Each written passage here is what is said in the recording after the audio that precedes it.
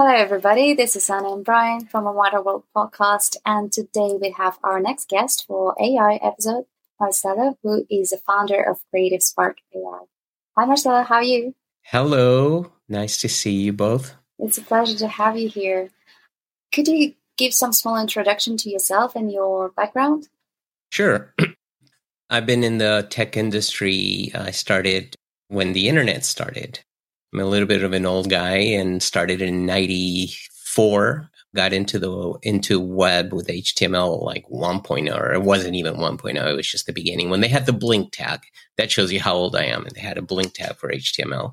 And I really got into that, and that started my tech career from 95 on to actually the beginning of September of this year. I'll tell you in just a minute what I mean by that. But started multiple websites, companies, wanted to be part of the .com. And I get very passionate about different topics, virtual reality, right now AI, filmmaking, podcasting, all that. So I start communities and websites around that, and I build it up. And then I sort of became this, what Forbes calls an accidental entrepreneur. I didn't know that's what I was, but I realized after reading that, which is basically somebody that starts things out of passions, not to build a business or to make money, but just out of a passion. And then it becomes a business by accident, right? So I've been in the tech industry for 30 plus years. And now the June of this year, I decided to switch careers into something I've always wanted to do, which is a filmmaker. And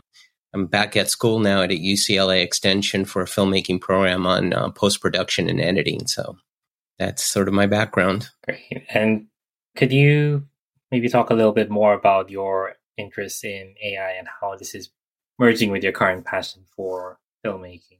Yeah, definitely. Well, I mean, just like everybody else, I discovered AI in last year, right at the end of last year when ChatGPT was released. And that kind of put me into this path, which also rekindled my love for filmmaking. I'll tell you that in just a second. But I created CreativeSpark.ai to cover AI for creatives, basically. And as soon as I saw ChatGPT, being the age that I am, I've gone through 3 technological revolutions. I've been, when I was a teenager, we just got computers, right? The Commodore VIC-20 and stuff like that. So I've been through the computer revolution, the desktop revolution, then through the internet, then the mobile, right? The mobile phones and stuff. And now when ChatGPT came out, I'm like, okay, this is probably my last tech revolution I'll go through. I can't see something as big as this in the next, 20 years, but maybe there'll be something else. Maybe VR we'll all live in a virtual reality like the Matrix kind of thing, but don't see that happening anytime soon. I got into AI through ChatGPT. I mean, it literally blew me away, just like it blew the rest of the world away, right? And I could see that this is going to change the world. It's going to change all industries. It's going to change the way we live personally, on a personal level and on a business level. So I created the website, Creative Spark. I was mentioning before that I get bored easily and I do these websites around. That's what I did is I created CreativeSpark.ai to start covering this. That's how I learn is I learn and share. And by people asking me, oh, well, what about this? Or can you want to come and talk about this? That pushes me to learn even more. That's the way I sort of, function is like to be very visible and public out there because that kind of pushes me to continuously learn.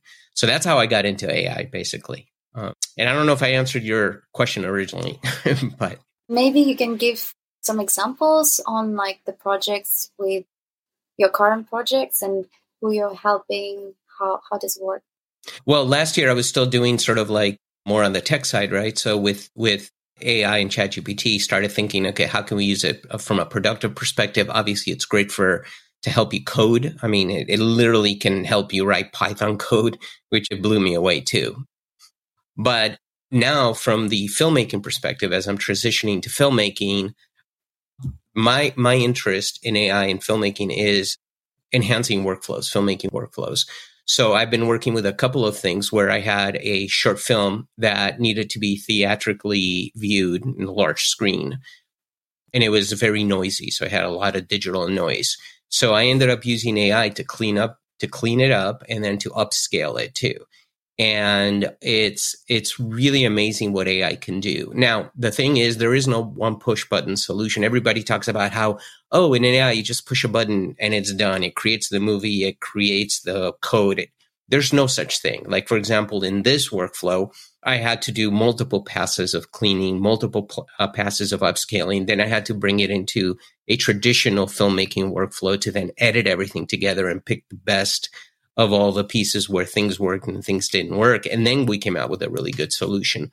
So I don't believe today AI, and I don't believe ever we'll get to the point where you push a button and a movie will be made, because the whole point of making a movie is human collaboration and creativity. And I think that with creativity, I mean, anything can affect creativity, right? A rainy day versus a sunny day can affect creativity. And I don't think AI will ever get to that point where it's rainy, so I'm going to create something sad now, or it's, you know what I mean? So, yeah, but I like figuring out how to use AI within different workflows. I did another one where dubbed a movie and closed captioned it and transcribed it.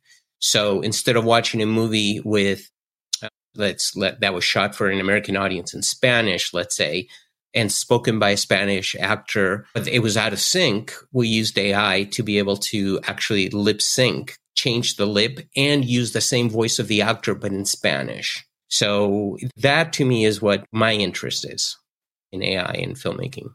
Like, how do you think all these tools have helped you sort of speed up the process of filmmaking? I imagine before you typically need to learn so many other different skills as an independent filmmaker to get a lot of this done. Like, can you tell us a bit more about like how much time do you think you've saved with all these tools? I don't think it's about time savings, to be honest with you. It's about democratizing the technology. So allowing me to be able to do this dubbing and transcribing without having to spend tons and tons of money, or maybe I couldn't even do it because I'm an independent filmmaker, right? So to me, AI right now, at least, doesn't make it go faster because, again, there is no one push button solution. Even if you go to ChatGPT and tell it, hey, write this script for me and here's sort of the synopsis, can you do something? It still won't give you what you want. And you still have to go back and do multiple drafts.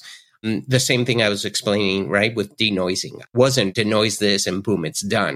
It took a long time to go through it, but it allowed me to upscale footage. It allowed me to clean up the footage as opposed to sending it to a vendor. Now, of course, there goes the argument of like, well, you're killing jobs and stuff like that, but possibly not. I don't know. I wouldn't have done it if I couldn't afford it. Right now, I'm able to afford it with these tools. So to me, AI is more about democratizing and make things affordable to maybe independent filmmakers that weren't available before, or even people that didn't have the knowledge or the creativity to do certain things. Like, I don't know how to draw, right? But I can go to Midjourney and start creating storyboards out of there, right? So that kind of enables me to do things that I wasn't able to do before. So to me, it's not a time saver, it's more of a superpower.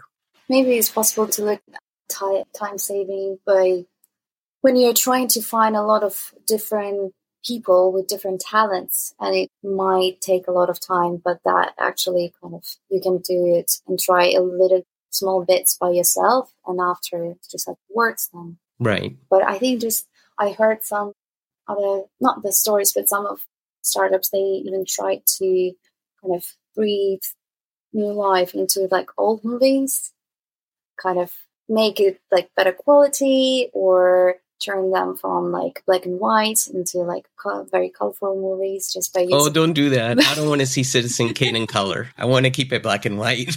Casablanca, black and white.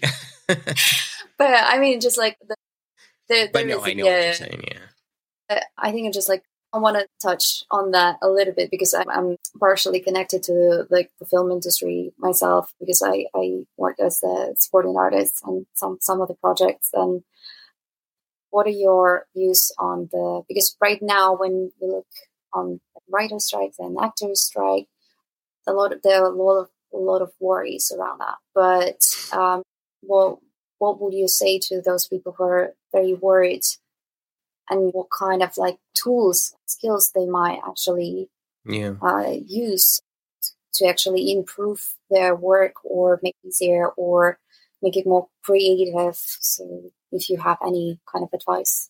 Well, I think the valid concern is that there's two things that to me need to be fixed with AI. Is number one is the way you're training AI, you need to ask permission of what the material you're going to train with, right? If I wrote it and it's copyright and we already have the laws in place, you need to ask permission. And if I give you permission and I say you have to pay me, then you have to pay me. If I give you permission, say you don't have to pay me, then that's fine too. But at the end of the day is asking for permission and then figuring out the payment, the compensation for that, whatever it may be. It may be zero because I agree to go ahead and use it because I want to be part of this, or no, you got to pay me. So I think to me, that's what's important, right?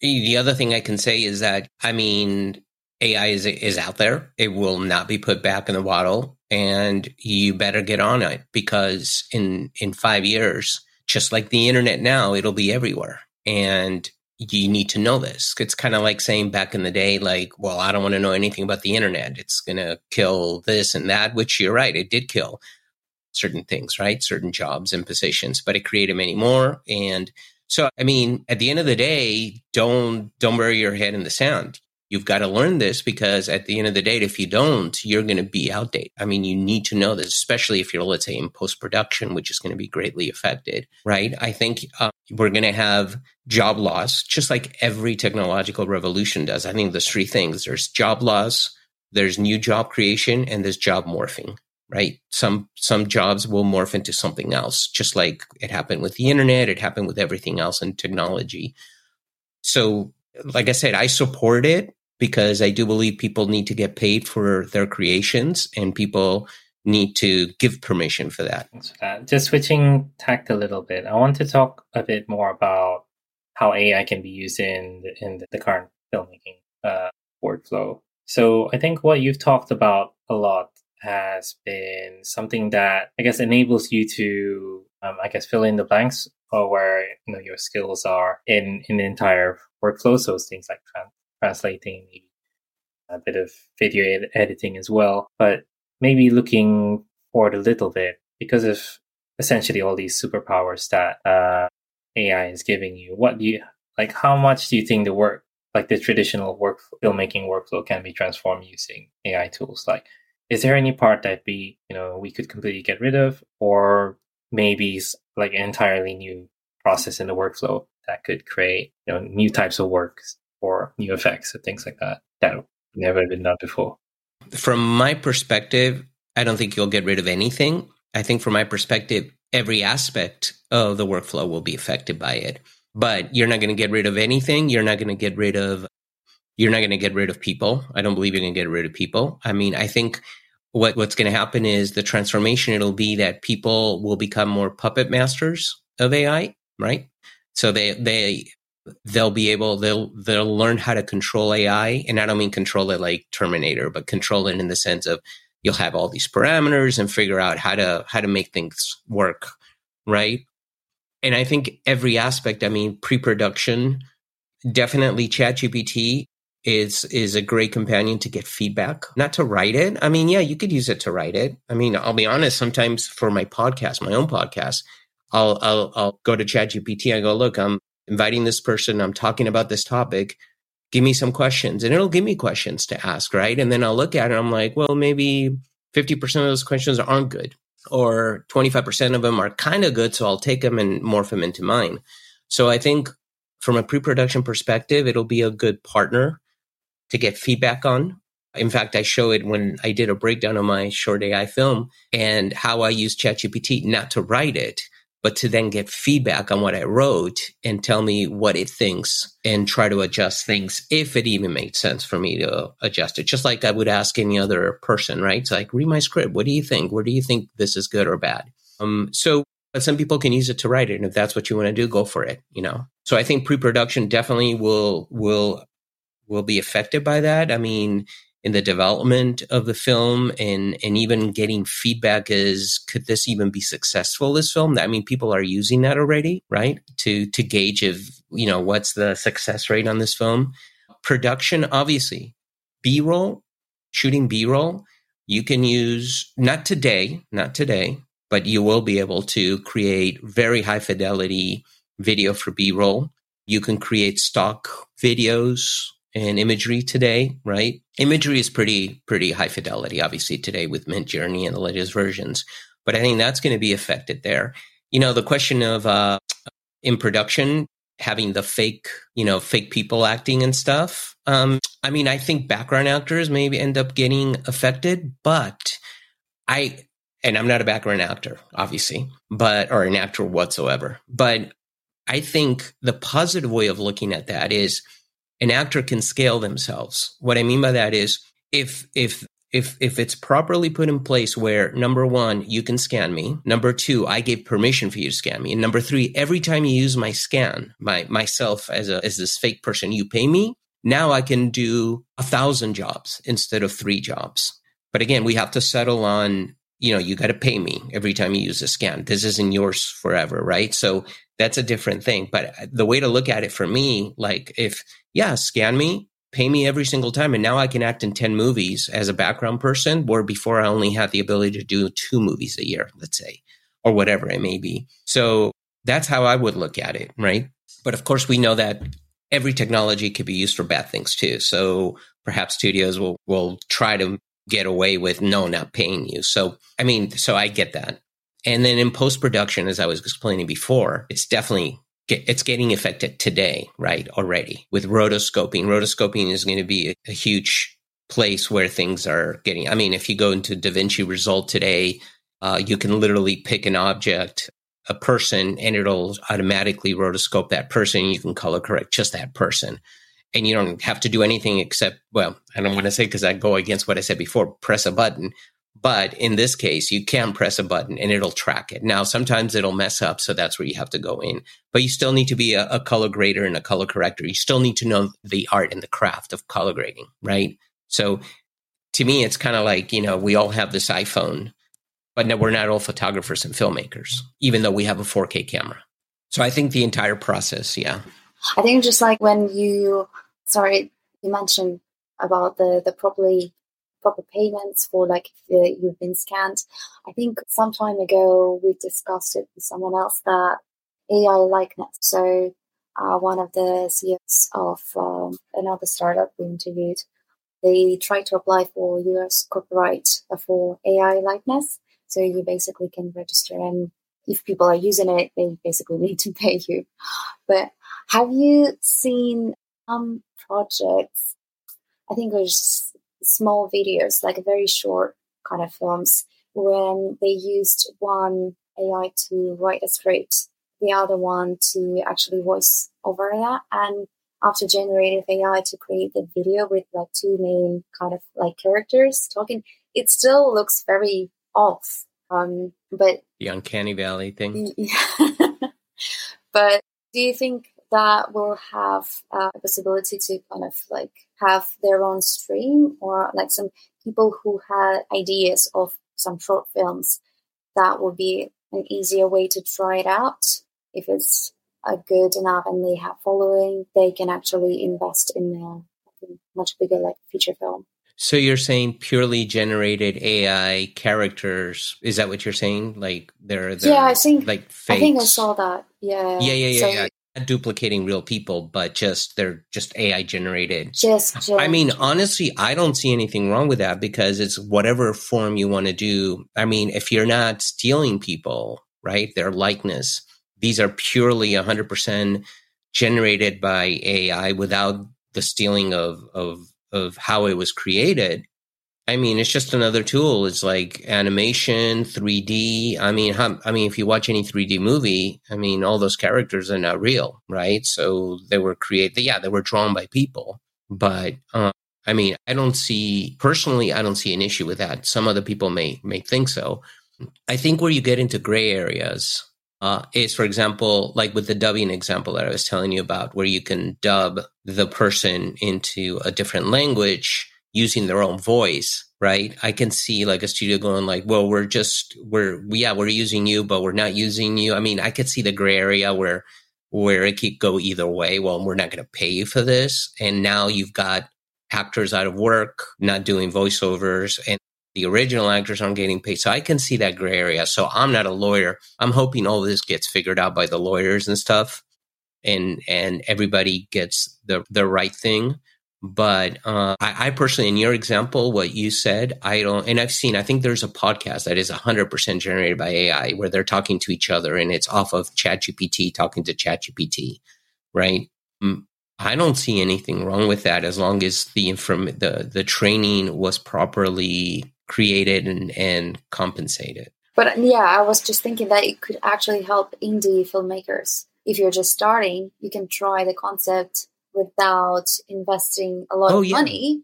And if it's successful, you can actually now I can find and have a proof of concept that this is actually an interesting kind of thing to talk. 100%. Yeah, so it's actually not a bad thing. Actually, I'll give you an example. For my short film, when I wrote the script, I wanted to hear it. And normally you do a table read, right? You get actors to come in and do a table read and all this stuff. I used 11 Labs, and I ran my entire script through 11 Labs, put it into Premiere Pro, edited the entire conversation that they're having just to hear it. And then I adjusted my script based on, okay, it doesn't sound right. Reads right, but it doesn't sound right, right? So I went back and adjusted. So I did a tutorial on how to use 11 Labs to do a pre-table read. So you're not wasting the actor's time. By the time you get them there, then you're using their time properly. But yeah, no, that's a perfect example. Yeah. Yeah, I know one person who's actually trying to get into podcasting as well, and he's actually using 11 Labs to recreate his own voice and using ChatGPT to create a script. So it's almost entirely AI generated, but it's obviously his own voice and content that he's sort of guiding. So it's really interesting how, right, because he doesn't have a lot of time, so that allowed him to sort of generate a lot of this content without him having to, create a professional audio setup, anything like that. It's like you said, it's a democratizing technology. I just wanted to maybe touch on a little bit about how you can start using AI today. So you mentioned you use some tools to, as part of your workflow. Are you okay sharing some of these tools, or maybe talking about some of the current AI tools out there that are, I guess, doing some good work for the industry? Yeah, I mean, you want to try ChatGPT, right? I mean, I would even bet the people that say never have tried ChatGPT. But I would highly recommend try ChatGPT. Know thy enemy, as they say, right? I mean, if you consider AI your enemy, you still want to know about it. So go learn ChatGPT, see the benefits, see the challenges, see the negatives, and use it the right way. So start with that. Play with Midjourney, play with Runway, ML. These are tools that are slowly embedding themselves in the entire filmmaking industry. I mean, whether you like it or not. So if it's happening, go check it out. You may find some stuff that is actually pretty cool. The other thing is change your mindset. Think about it as a tool and not as a replacement for humans. I don't believe it'll be a replacement for humans. I really don't, because I think we're always going to beat AI in creativity, because we're always going to be able to create new stuff. Not based on everything else that everybody created like AI, but just we can come up with new stuff on our own, right? So just think of it that way. But at the end of the day, whether you like it or not, AI is here to stay. And it's not just in filmmaking. It's in every industry. And think about the good stuff about AI. Like it's trying to figure out how to beat cancer, all the diseases. We can use it to help fight, right? I mean, there's a lot of good stuff. So to say we need to stop AI because people are going to lose their jobs, we could have said the same thing about the digital camera, the regular camera, because the people with paintbrushes, right, no longer had to paint photorealistic images. Now we had a camera to do that. We could say that about anything in technology. I think even cars. Cars, exactly, right. Yeah. But unfortunately, there's want to talk even more and more. It's just like suddenly we have a short podcast. It was fun. Yeah. Do you have any hopes and predictions for the future of AI, probably for your project? I hope AI will be used in the majority of the time for the good stuff, for the best, for humanity, to bring knowledge and creativity to every human out there. That's what I'm hoping for. And I'm hoping we can minimize the bad uses of it, just like every other piece of technology, right? But at the end of the day, I love technology, and I'm very hopeful that it will be used for good, just like the internet. right? And yeah, I think that's my main thing. Right, short and sweet. I guess finally, I'd like to leave you the last few minutes. Just any last words you'd like to leave to our listeners? How can they find out a bit more about sort of the work you're doing and how it get involved? They do each. Yeah, sure. You can check out my site, creativespark.ai. It's basically very transparent and journaling my entire transition from the tech industry into filmmaking. And hopefully, I'll get there and we'll see. Or I'll be outside a freeway exit going like, please help me, with a little sign or something. But no, definitely go check it out there. I do a lot of actually journal one. I call it journal, but it's a blog article, but more of a journal for me. I do it every day, Monday through Friday. I do podcast tutorials there too. And yeah, and all I can say, parting words, is just learn, because you can't stop technology, not just AI in general. So continuously learn. That's the main thing. That's great. Thank you so much for coming. Thank you for inviting me. It was fun. Thank you. Thank you for listening. Bye. Bye.